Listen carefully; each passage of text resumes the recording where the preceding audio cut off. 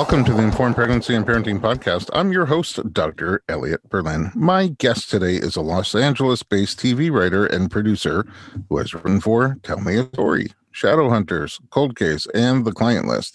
She's also a best-selling novelist. Her debut thriller, Baby Doll, was an international bestseller and was published in 11 countries.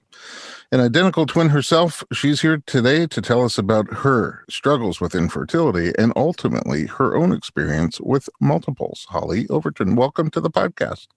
Thank you so much for having me. Oh my goodness, I'm so honored to pull you away for 1 minute from your new full-time job. Let's start at the beginning. Where are you from? Well, I was born in Chicago, but I grew up in Texas. I'm an identical twin, and my identical twin sister and I were adopted when we were babies. And when our parents separated when we were 4, we moved back to my mom's hometown in Texas, and I grew up there. But the bright lights in big city called to me, so I ended up moving to New York City for college. And then after that, I found myself in LA pursuing the acting dream. And when I quickly realized I wasn't a good enough actor to be a professional actress, I luckily found my calling as a writer, and I've been much happier and less stressed doing that. You just glossed over so many interesting things in 1 minute. Your twin sister, and you were adopted by the same family or different families? No, we were adopted by the same family when we were 6 days old. And my mom and dad had wanted kids for a long time and couldn't have them. And so they got us. We were born at Christmas. And my mom was like, "You are our Christmas miracles." And we were very lucky. Have you met your birth parents? We have not. We located our birth mother, and she kind of wasn't interested in having a relationship, which, is, I think, as someone who is adopted and someone who gives up a child for adoption, it kind of has to be a mutual endeavor, and I think I felt very fortunate that I had a really great adoptive mother who, I felt very loved and supported and nurtured. And I think that relationship is enough for me. Yeah. I mean, it's just crazy how much you've accomplished. And I don't know, in my mind, I'm wondering, are they keeping tabs? And, obviously your mother and family that raised you, they did something super right because you came out fantastic. But it's also curious to know if your birth parents ever kind of look at all the things that you've accomplished as well. From what I know about, I think the answer to that is no, but I feel very lucky that, adoption's available and that, I had such a good, loving home to grow up in. And I think my mom that raised me nurtured me and my sister to kind of dream big and, go after your dreams. And we're from a small town in Texas, where not a lot of people, want to leave or would even have the idea that oh my God, you could become a TV writer, or you could, my sister's a TV producer, that you could even do that. And my mom was like, "Sure, that seems realistic. Let's do that. Why don't you go for it?" And I think that's really fortunate because not every parent does that for their child. Yeah, I think a lot of parents don't even realize how much potential there is. And for that reason, and maybe others don't guide their children to their full potential. Okay, so you glossed over acting. For a reason. I mean, it's so interesting because I feel like my acting, I was like a kid and I was very shy, my sister and I both. And my mom, there was a university at our town that had a theater department, and we got involved in that. And it really just transformed our lives and made her really shy, redheaded twins blossom. And I think kids need something. My husband was an athlete, my sister and I did acting, and I just desperately wanted to be an actor. And then I got to the big leagues, and I just realized I studied in New York, and then I came out here and I auditioned for every television show. I mean, I'm not even joking. I auditioned for Mad Men, House, Criminal Minds. I auditioned for, I think, 8 times, and I booked 1 role, and I got a couple callbacks for series regulars, but I just couldn't crack the code or whatever it was. And so it, I didn't really decide to leave acting. Acting was sort of I don't think so. And it's interesting because I got my first writing job and I got momentum in writing, and I was still kind of getting some acting auditions. And I just remember the moment that it was like a children's sitcom. And I went to the audition, and by then I'd been trying to do it for so long. I was a young mom now, not just the teenager. And you were being cast as a young mom. Yes, I was being cast as a young mom as opposed to the college student, or, you know what I mean? I'd transitioned from a teenager, college student to young mom. And I remember being at this audition and running into some friends and thinking I didn't enjoy that. Like, I didn't want to be there. I wanted to be writing. And that was the moment, like, I think I emailed my manager and I was like, I don't think I want to do this anymore, but I'm really grateful for the opportunities. And yeah, and then I just started focusing full time on writing. And that's what I've been doing ever since. Do you feel like your brief stint in acting helps you with your writing? Acting has been so beneficial, whether it's just hearing dialogue and the way that I hear it or interacting with actors on set.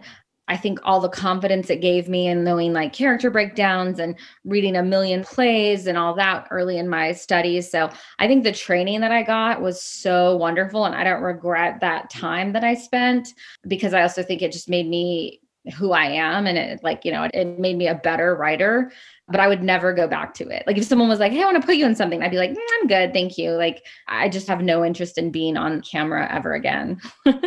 Oh, you write for TV, but you're a novelist. How do you compare the two different styles of writing? Well, I realized, I think through COVID, that I'm an extroverted introvert.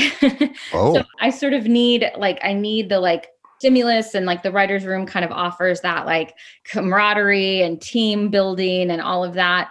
But then I also really like to like power down and be on my own and have my own thoughts. So I think it's a nice balance to get to do both. In TV, it's never, I work for other people on other shows. I don't have my own show yet. So in TV, like, I get to help someone else's vision come to life. And in novels, it's my vision, for better or worse. Sometimes worse. I feel like my first book was easy, and now I'm on my fourth book and I'm like, how do I do this again? For my third book, I was really into it. And I was struggling, and I Googled how to write a novel, and I'd already written 2 at that point. I was like, I don't know why you're doing this, but I love them both. And I think, I don't know. I don't think I could choose if someone said you had to choose, but it's nice to have variety. Yeah. But it's interesting that you say that, because, I have 4 kids and I had 2, and feel like I was a pretty decent dad, but then we had the third and I was like, how do we do this again? I'm like, that's my way of relating to you. How was it growing up as a twin? I loved being a twin. I thought like it was my sister and I she's my best friend. We loved sharing things. There was like a moment in high school where we really got tired of being called Heather, Holly, whoever, that's really, and that wasn't great. Or like whoever you are, or just the twins. And I remember like, we must have been like 14 or 15. And we're like, my sister was like, or one of us was like, I'm going to go live with my uncle in San Francisco. Like, I'm so tired of being your sister. That was never going to happen. And then of course we like went to college together, and then like she moved out here and we lived together like for a long time before, I got married.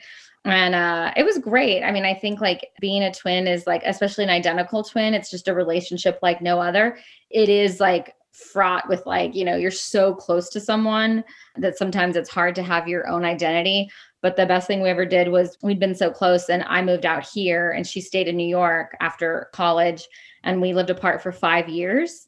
And I think it was really helpful for the both of us to kind of have that time to like establish our own identities. Like, if I go to a party and I'm not a twin, who will talk to me? Like, I got so used to that, of like it being a conversation starter, and everybody wants to like, oh my God, you're twins. But it was nice when she decided to move out here, and then we just picked up right where we left off, and like we'd never been apart, but it was good for our emotional development. Did you ever do the trick where you pretend you're the other one? We never did it with boys, which was always the question, like, oh, did you ever pretend to be? But we did it with like jobs when we were younger, like job interviews, like, for like, I remember like we were like trying to move to New York, and I was looking at schools in New York, and my sister was like, this restaurant's hiring on the Riverwalk, but the interview's on Sunday and you're not back till Monday. I'm just going to go be you. And then she went to be me, and I got the job. And then like, I think like it was like my going away party from that job. Like, someone drunkenly mentioned, not me, but one of my friends at the restaurant drunkenly mentioned to my boss about it. And he thought it was hysterical. I came in for my last shift, and he's like, hey, Heather. So, and we might have done that a couple more times. I won't say when, but we definitely had a little bit of fun with it. I always feel like if I was a twin, I would be trying to get my twin in trouble all the time and go do things as them, and then let them find out about it the hard way. I don't know. I was a sneakster, prankster, punked kind of guy. I think boys would probably have more fun with it. We were like, we were just sort of like, oh my God, someone can tell me apart, from my sister. And even now, like I've been out and, my sister works in the industry and like, you'll tell people you have a sister, but you don't always say I have a twin sister. And they'll be like, oh my God, Heather. And I was like, I'm not Heather. And they're like, shut up. You look just like Heather. Well, stop pranking me. And it's like, and then one time I was out and someone was like, Holly. And I had no idea who they were. And I was like, oh, you must know my twin sister. And they were like, no, I know you. And I was like, I just have a terrible memory and I don't remember you. I'm sorry. Just to be clear, you're actually Holly right now. We will never know. We'll never know. Now I'm wondering if you got busy and just sent Heather over to do the podcast for you. So let me ask you this question. Where did you meet your husband? So we met in New York City doing a play. We were both aspiring actors and it was a terrible play. It was actually Shakespeare's Flop. Do you know Shakespeare's Flop? Are you familiar? No.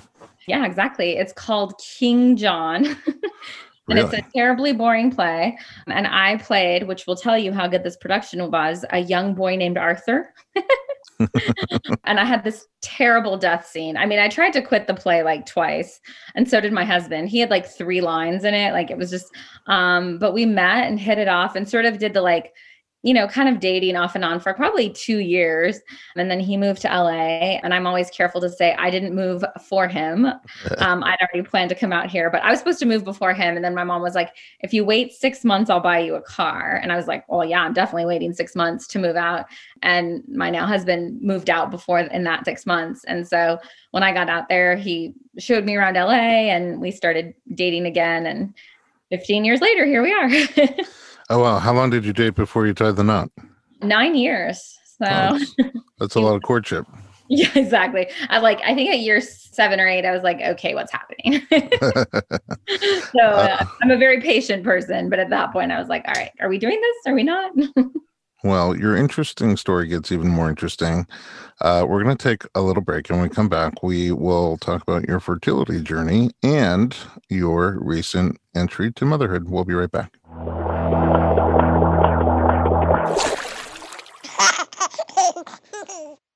Hey everyone, it's Dr. Berlin, and I want to talk to you about something that is close to my heart. Literally, omega-3. It's a crucial nutrient that's sadly overlooked. With 95% of women deficient, Needed, the supplement brand I trust, created their brand new omega-3 soft gels. Designed by perinatal experts, they support you and your baby's well-being from fertility to pregnancy and beyond. Unlike other brands, Needed's omega-3 is sustainable, pesticide-free, and third-party tested for purity. Plus, my favorite, it has a milder taste and smell, perfect for sensitive mamas. Don't wait. Visit thisisneeded.com and use code BERLIN to get 20% off your initial order. Experience the needed difference, consciously crafted for your health and the planet.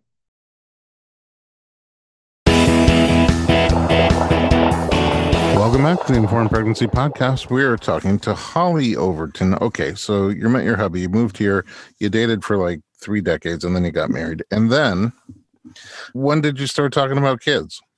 It was probably about, I think like a few months after we got married, it was like, hey, should we do this? Like, yeah, like, we're not getting any younger. Let's, give it a try. And we got pregnant pretty much right away. And I was like so surprised. I didn't even realize. I thought I had food poisoning, which just sounds like every pregnant woman's story. Like, I had food poisoning. I'd made some chili. I thought it was bad chili. It was like a week later. And then I realized, wait a minute. And we were so excited. And we went to our first checkup, which was our 9-week checkup. And it was a miscarriage. And so I was 9 weeks, but the fetus was 5 weeks. And so, the doctors were like, well, maybe the dates are wrong. And maybe, but yeah, that was not it. And it was a very bad miscarriage. I had really bad hemorrhaging and had to call an ambulance, and a whole very dramatic scene ensued from that. Just to get just a little bit deeper in that, I'm sorry that you went through that experience, but to learn from it a little bit, you went to the doctor for your 9-week checkup and you saw that the baby stopped thriving. And then it looked like the baby stopped thriving a month earlier. No. No. It was we didn't go for, an early checkup. They were like, come in at 9 weeks. And, I think I called at 6 and they were like, we're busy. We'll see you at 9 weeks. And so that first appointment, there's no heartbeat. And, maybe your dates are off, like when you think you conceived. And I knew that they weren't. And so then they said, let's just give it a week and maybe you're wrong, and then if you start to spot or bleed, you'll know that it is. And it was interesting because like I had all the symptoms because as a miscarriage, your body's still producing all the hormones. But as that week went on, like, the nauseousness started to fade and sort of the heaviness I was feeling started to fade. And I was like, oh no, this is really happening. I really am going to have a miscarriage. And it was one of those like that just started out like, oh, heavy bleeding. Okay, fine. And then just as I kept bleeding through the night and then like I kept getting up to go to the bathroom and then I fainted and my husband, from just massive blood loss and my husband like had to call the ambulance and they had to do an emergency DNC in order to stop the bleeding. At the hospital? Yeah. Like it was like they couldn't kind of figure out why. And I had another experience after that pregnancy of just trying to figure out, and I can explain about my, issues of infertility, but I just had a history of hemorrhaging and that they couldn't kind of figure out why. Like I had tests done and I saw a hematologist and they just weren't quite sure. Wow. So a harder recovery than typical, I would imagine. Yeah, I think it's interesting. I've obviously listened to your podcast and, I think women, we feel like, and I mean, I have a career I love and you don't want to be considered as weak. And I remember actually an episode of television I had written was airing and I remember hosting a party at my house like 4 days later. Oh, wow. And I was like, and looking back, I'm like, that's so crazy. And I would never do that now because I was just like grieving and still, I mean, some friends of mine came over who knew to help out because I was like, I can't bend down or open the oven or, you know what I mean? Like do like heavy lift. Like I just wasn't feeling great, but I wanted to be like, I'm fine. I'm a champ. I can get through this. Like, it's not a big deal. And looking back, it was, and it was definitely, it's traumatic and I should have kind of given it the weight that it deserved, but I wanted to be like, well, and then there's that whole thing of like, well, it wasn't really a baby. And it was, people always say, well, it was so early and it happens. But I do think you still have to acknowledge that it was, and you start making those plans and you start imagining what that child's going to be like and how your family's going to be. And then it's just gone, and you have to say like, okay, we're going to try again, Yeah. I mean, everything you're saying is what I hear over and over again, that, it doesn't matter. Like once you get that positive and you want to have a baby, you get connected somehow to that pregnancy. And, when it's lost, then it hurts. It's emotionally traumatic, and in your case, also pretty physically traumatic. So it's a recovery. Did your friends know that you had been pregnant and had a miscarriage? Like my closest friends and a couple of people from work, but most of them didn't because I just, it's obviously an industry where sometimes being a mother is not like the best, if you're climbing the ladder. Like, I mean, now I'm doing a podcast about my pregnancy. At this point in my career, I've decided that like, I'm not hiding it. And if I'm not going to work for someone that, isn't going to be okay with me having children, especially babies, because I've worked really hard to get where I'm at. And I'm also worked really hard to become a mom. So I think those things have to live together, and exist together. But hopefully the time that we're living in, also the industry is changing a little bit to be more inclusive and somewhat more accommodating to motherhood. I've definitely seen it, people have said that, and my, friends of mine, and I have a lot of mom friends who will ask what the culture of the job is, because if it's a job where the boss expects, 12-hour, 15-hour days, you're working past 8:00, you won't take that job because you want to be home to put your kids to bed. You said at some point you, after a miscarriage, got to the point where you're like, well, we'll have to try again. How did that go for you? It didn't go great. It was, we were trying, and, my OB was like, well, maybe we should kind of investigate and see, if there's anything and just physically that might be preventing you from getting pregnant. And so I did a hysteroscopy, and unfortunately, and we don't really know what caused it, but I had major complications from that. I had the procedure, which is a very, you go in, they put you under, they knew I had some cysts and some fibroids. I didn't have endometriosis or anything like that they knew of. but they were like, we'll just go in and like, clean everything out. And so I was fine after that procedure. And then a week later, something burst or something. And I had a major hemorrhaging episode after that. And that was probably 7 or 8 months after. It was fairly similar to like the symptoms of my miscarriage, and had to have another emergency DNC and lost a lot of blood.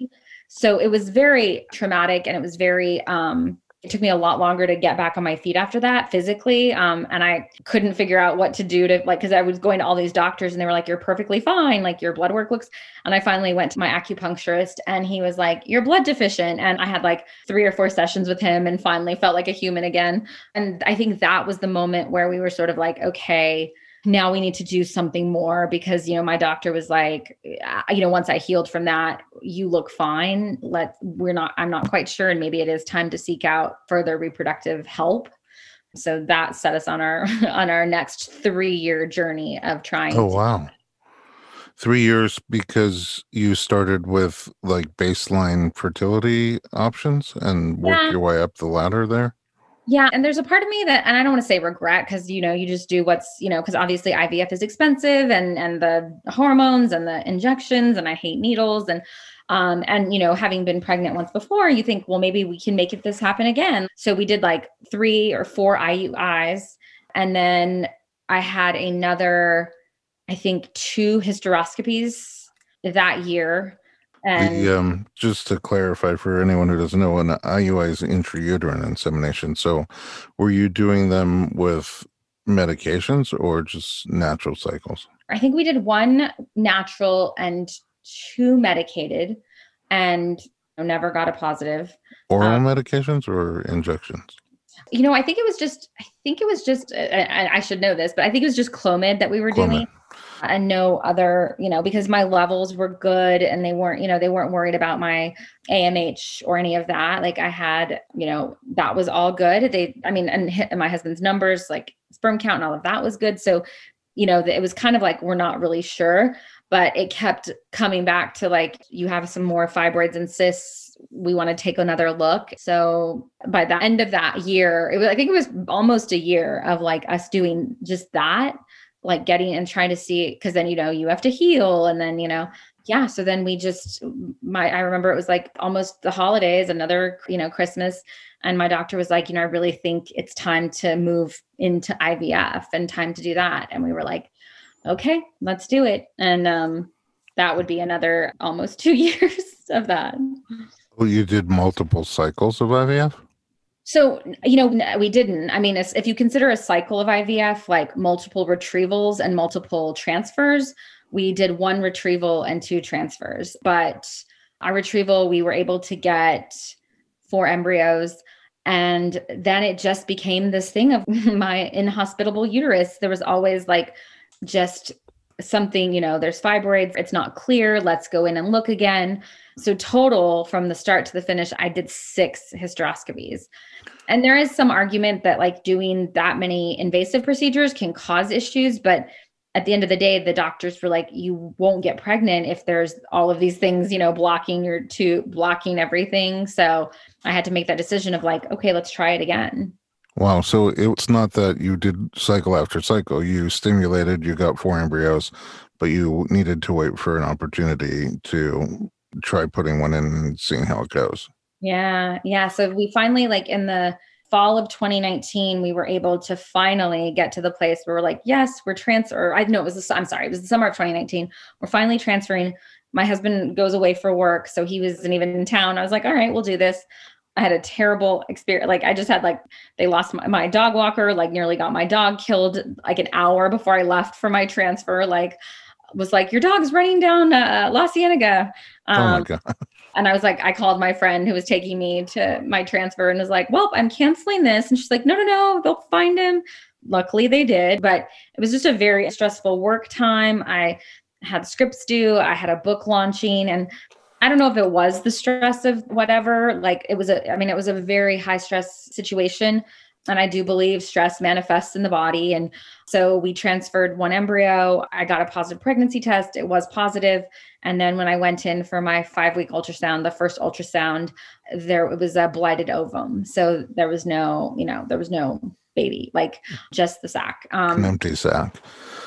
that was, I mean, I think for anyone who does IVF, and I don't know, I don't feel like I was so naive that I thought like, oh my God, it's definitely going to work. But I think it's like, you have to, like, it's kind of like pursuing a career in Hollywood, right? Like you have to believe it can happen. Right. Otherwise, like, why do it, like, and so, but then it's just that crushing, just that moment of like, I have to do this again. I have to do these drugs and the waiting and the like appointments and all of that. And this was like Christmas of 2019. And I just remember going to like church on Christmas Eve, and we're in the back, for Christmas Eve mass, and we're in the back of the church sitting, and there's this like fountain. And I didn't know this, but children love fountains, and they're like drawn like moths. And I'm just watching all these kids, like, babies. And I just sat there and cried like during this whole church service, because I was like, this might, we're in year 4 of our, like 3.5 of our trying to have a child. And or I guess it was 4 years, and we're just not there, and it's maybe such a painful journey. And, when it comes to acting, I have a patient who's now a very successful actor, but she told me that, auditioning, the way she put it, was like going door to door, selling vacuums, and every single door that you knock on, you have to put on your A game and believe that this is going to be the sale. But that 99 out of 100 doors are going to close in your face with no sale. And you still have to dust yourself off, pick yourself up, build up your confidence and go knock on the next door. And so it sounds like you're making a similar analogy. But what happens is, because you have to have that positive belief that this is the one, it creates a big fall afterwards when it isn't the one. This is like really a very intense fertility journey, more than I knew that you had. But the good news is I know that it has a happy ending, and I want to find out more about that, but we're going to take a quick break and we'll be right back.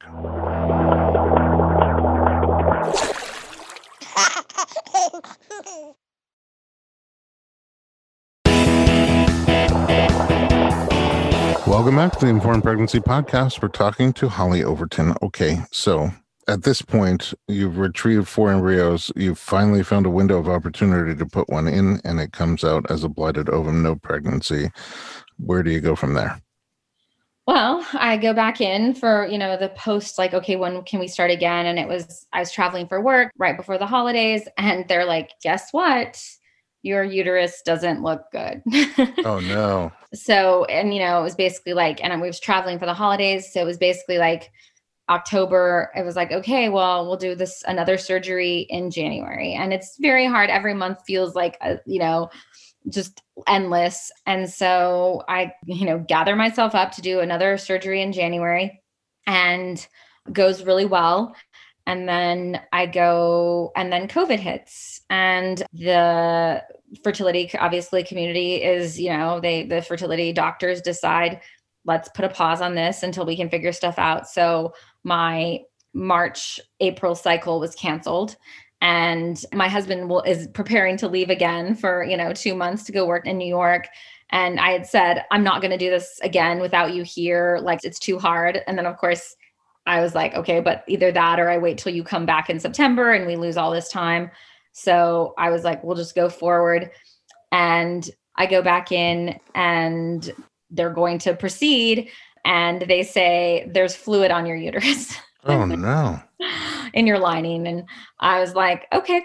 So we have to pause another month. And this was something new. Even my doctor, and that was probably the hardest moment of the whole thing, because my doctor was like, you may have to consider other options like surrogacy, or, because we could implant it, but it'd be like implanting it into a swimming pool, right? But let's see what happens next month. And I finally go back in the next month. My husband's gone, and I'm doing my injections and doing, we're emailing and FaceTiming and calling, and I get a positive. The transfer goes off beautifully. My twin sister was with me, and she always jokes, I was there for conception. I'm like, maybe we should tell the babies that. So I get this positive pregnancy test, and, anyone who's had the positive pregnancy test, though, and who's been through infertility and faced pregnancy loss, knows that you can't start celebrating yet, because, I've had 2 ultrasounds where I've never heard a heartbeat. So that first ultrasound was such a big, holding your breath, so nervous. and went and just heard a beautiful heartbeat. And, 5 weeks, it's still really early. And at that appointment, my doctor says, did I see a twin? No, I don't think so. It's no, never mind. It kind of brushes it off. And then I go back for my 6th week appointment and the doctor says, your uterus is tilted. So there could be I think they knew, but they weren't going to be like, it's definitely twins without 100%, And then I go back the following week and they say, congratulations, you're having identical twins. Wow. In the 2 times that they mentioned the possibility, was that something exciting to you or something scary to you? I don't even think it was so casual the way they mentioned it. And I was like, I just wanted a baby so badly that I was like, and I mentioned it to my husband, and because we both were like, we both have siblings, I have my sister, he's got a sister. We were like, we'd really love to have more than one, but as long as it's taken us, that's not going to happen. So we didn't really even entertain the idea. We were like, oh, wouldn't that be fun? But that's not our luck that we would, you know what I mean? That doesn't happen. And so we just sort of said oh, that's funny. And didn't even think about it again. So when we found out it was identical twins, I was really excited. I mean, we knew it was girls because we knew what the embryos was. And we were just both like, this is great. This is just so exciting. So just to be clear, you put in one embryo. We put in one embryo. And it split. It split. Creating identical twins. Okay, how does it go from there? I mean, now are you just excited, not nervous? No, I mean, I think I remember, no, because I'd had a little bit of spotting even before one of my exams. And, you're just waiting for the other shoe to drop. You've been through so much. And so every ultrasound, you go every week when you've done IVF and so I was just so nervous. And I go back for that next ultrasound the following week, and it was week 8. And one of the doctors in the practice, she's been with me for 3 years. She's given me lots of bad news. And she's like, okay, so the heartbeats are great. So she led with the good news, or I guess the least surprising news. And then she said, but there are 3 of them. Oh my goodness. And I was like, I think I said, holy shit, about 100 times. And then I would got my camera out because my husband wasn't there to film it and film the ultrasound. And she's like, okay, so baby A is here and baby B is here and baby C is there. And I mean, you can't even prepare yourself for that kind of news that you're having identical triplets. There's just nothing that will ever prepare you for that. That's insane. And it's super rare, right? Something like... It's very rare. I mean, they don't even really keep track. So it's anywhere from 1 in a million to 1 in 200 million is kind of what the internet says. And my fertility doctor and my maternal fetal medicine doctor, this high-risk specialist I saw throughout my pregnancy, are both men in their 60s, maybe older, and they've been doing it. They've been doing this. Neither one of them had ever had identical triplets. They'd had a lot of triplets, enough, but they'd never had identical. So but that's true enough. I do so much pregnancy work, and I see a set of triplets once a year, once every 18 months. You're the first set of identical triplets I've ever seen. How did the pregnancy go for you? I have to say, I had this really bad doctor's appointment with a maternal fetal medicine doctor who was just like, this is never going to happen. And you're probably not going to keep this pregnancy, and good luck. And if you last 12 weeks, I'll see you. He did not become my doctor. I mean, that obviously an appointment like that will scare you, but I knew the risks, right? It's a very high risk pregnancy. I'm a little older. So multiples in general, and then twins and then triplets is added. So I was really scared, but honestly, I had every symptom there is that I read about. I got them all, the backaches, the sciatica. I had terrible migraines for a month, just debilitating migraines and nauseousness. But overall, I was still able to do stuff. I was never on full bed rest. I was able to walk around my house at least and cook, and I shouldn't say cook. My sister will hear this and be like, what are you talking about? She was my caretaker for my first, because my husband was gone. So for my first trimester, she cooked every meal for me and waited on me and was just the champion of the hour, because it was tough. And then of course you were my savior with my back pain, and it was, it was a lot. And we also moved in the middle of I was 7 months pregnant when we moved, which is not, I don't advise, but it was a pretty, I think normal pregnancy for whatever normal can be when you're having triplets. There was nothing super extreme. As I got later into the pregnancy, the babies had restricted growth. So they were on the smaller side, and I didn't gain a lot of weight. I only gained 40 pounds. So yeah. And I kept waiting to like get really big. And like people would see me and be like, you have 3 babies in there? I'm like, I guess but I ate what I could. I mean, I was like, I should be eating more, but I never was really hungry. I wasn't one of those people that wanted to eat everything. I had a lot of food aversions. I'm that person. So I like wished I could have. There was a book I read and it was all about like how you need to eat a certain amount of like 4,000 calories if you're having multiples. And that was never going to happen for me. When it comes to delivering triplets, it's generally recommended that you have a cesarean birth. Was that the case for you? Absolutely. And with my history of hemorrhaging, like even if it wasn't recommended, I would have said I want a cesarean because I wanted a controlled situation. But it's almost, I know some triplet moms are like, but I want to do it. I want a vaginal birth. I want to have the natural. I was like, give me the drugs and let me, and I knew that the babies were small and we ended up having a bit of an emergency C-section. Tell me about that. Well, at 27 weeks, one of the babies was looking really small. So then your every week checkups become twice a week checkups to make sure. And, was sort of warned by my doctor at the 27 week, like if there's not a lot of growth next week and 28 weeks is a big week for, a baby's growth and development, we may have to like talk delivering.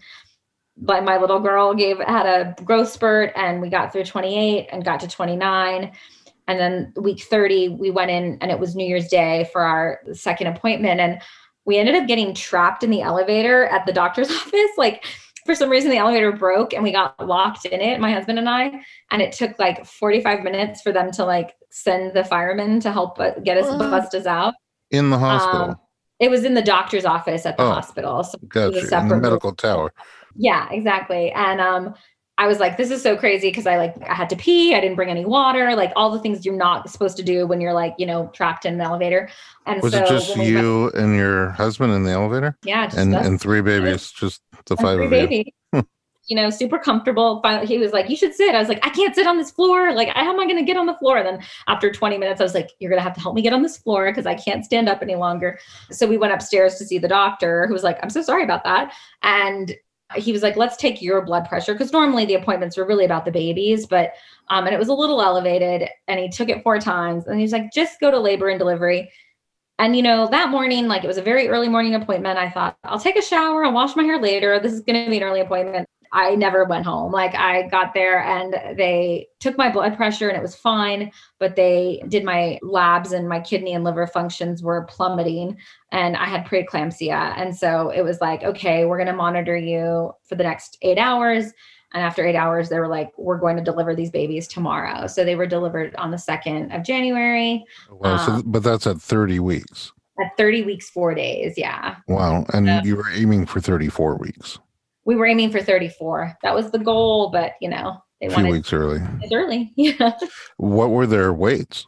They were each 2 pounds. Wow. So they were tiny little nuggets, but it's amazing. And people would always say preemies are strong and babies are like surprise you. And, those weeks in the NICU are just a blur.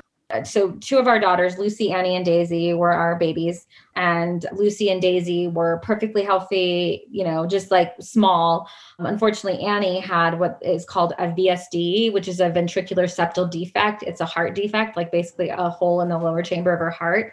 So it became very clear. I mean, it's one of those things they'll tell you about. And if you tell people, they'll be like, oh yeah, that'll close up on its own. And for a lot of babies and children, it does. Or they can have it repaired when they're older. But our doctors kept saying she has a very large VSD. It was always very large. I was like, is that the medical term? Very large. But she actually had it repaired and she came home last week. She had been in the for 4 months. They're 4 months old, but she finally came home and she's doing great. And the sisters were reunited. And so it's just been, it's definitely not like we got to bring our baby home after like 4 days in the hospital. Lucy and Daisy spent 6 or 7 weeks in the hospital and Annie spent 116 days, but they're beautiful, healthy. My pediatrician said they're, even for premature babies, she's like, they're surpassing all their milestones. So it's very exciting to see that. And they're like 11 pounds, like they're huge. To me, people will see them and be like, they're so tiny. And I'm like, really? They seem like monsters to me. Like when you go from 2 pounds to 11 pounds, it's gigantic. Yeah. Did you have trouble telling them apart at first?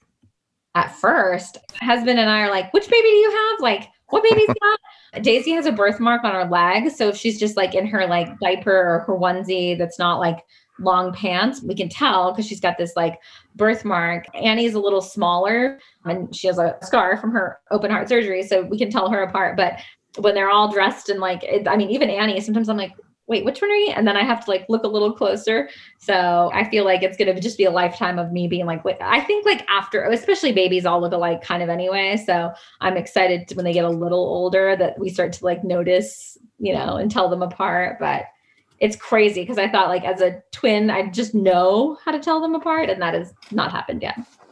I mean, now you know how I feel because I'm face blind. I can never tell anybody apart. So. I know. I think that would be so weird because I kind of look at them and I'm like, which one are you? Who are you? That's my whole life. I gotta look for birthmarks and scars on people. That's amazing. I do have this question, just curiosity. Do they sleep together? They each have their own crib. So the American Association of Pediatrics suggests safe sleep is not to sleep together. Otherwise, we would have gotten a big old crib. I know like if they're swaddled, it would be fine. But I kind of liked the idea of like they don't sleep in our room either. We've always put them in their cribs. I think with 3, like, I was like, I don't want to have to like start teaching them to sleep someplace new after they're born. And Lucy and Daisy are already really good sleepers. Like they can go 6-7 hour stretches at night. So we just got to get Annie there. She's a little behind on that. She's still eating every 2 to 3 hours, but it kind of is important. And we sort of followed the guidelines of what they say for multiples. Do they interact with each other? It's so funny because people are like, oh my gosh, like they must have missed Annie so much. And I was like, you know what? I don't think they know what's going on right now. They're pretty much just like, feed me, change me. They're starting to smile at us and like notice us. And that's really fun. So like, I will be really dorky and I'll wake up early and put them in a cute outfit and take a bunch of pictures in the morning when they're like in a good mood. And I'll put them on the, boppies and they're like, what is this chick doing? Like, get her away from me. Well, Holly, you're an amazing inspiration to me. You had a really tough journey. And, I could almost, my wife and I struggled with fertility and I could almost put myself in that space where you're on that awful roller coaster of thinking this is the one and then finding out it isn't and then having to pick up the pieces and go again. And, I'm not even the one who experiences it as intensely. My wife really, she was the one physically going through it and going through all sorts of feelings of failure and what's wrong with me. And thank God we have 4 healthy children now. And you have 3 healthy children now. I don't think I have it in me to try for one more. Yeah, at the end of the day, I just remember when we finally had our son, our firstborn, and he would cry at nighttime, and we'd be so excited to hear him crying and running out there.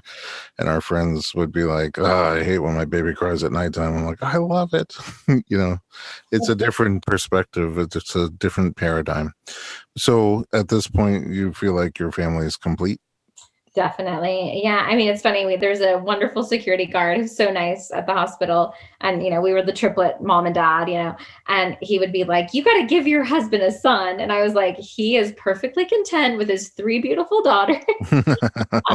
And like, and I was like, what if I had quadruplets next time? Identical triplet boys. Oh my goodness. 3 is a perfect number. I only thought I'd have 1 and, now we have 3. So I'm very happy. And I do think you saying that is like a perfect way of like, people like, oh my God, it must be so hard, or how would you do it? Or I would hate that. And I think the gratitude we just feel because we really were starting to feel like having a family wasn't going to be possible for us. So like every time we see these babies, like it's a lot of babies, but we're just so happy. And like just every moment we'll just look at each other and be like, can you believe this? Like, this is so crazy. And so we just take every moment in, even the hard ones when they're all 3 losing their minds, Yeah, it's definitely a handful. There's a quote about multiples that I heard a long time ago, and it was this: there's 2 things life can never fully prepare you for: twins. But now I guess there's 3 things life can never fully prepare you for. With the crazy first 18 months with multiples, and then they say it gets easier. Look, I'm so grateful. Again, you're such a busy person at this point with all the things going on in your life, and not the least of which is these 3 kids. I'm so grateful that you took a little time to share your story with me and with our audience. And 2 final questions for you. Do you have any projects coming up soon?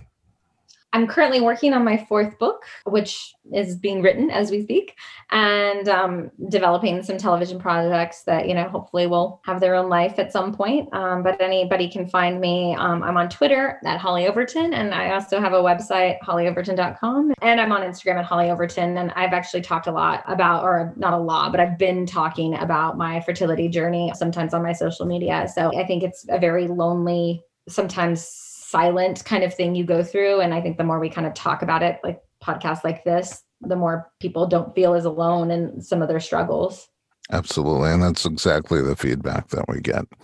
All right. I'm going to go find you in the Twitter sphere, the Insta sphere, and keep tabs on your projects coming up. And I'm sure see some of these adorable pictures as the kids get older. Thanks for joining us. And at home, thanks for listening to the Informed Pregnancy Podcast. If you like our program, share us with your friends, leave us some feedback. Actually, look at all the feedback, or send us a message to info@informedpregnancy.com.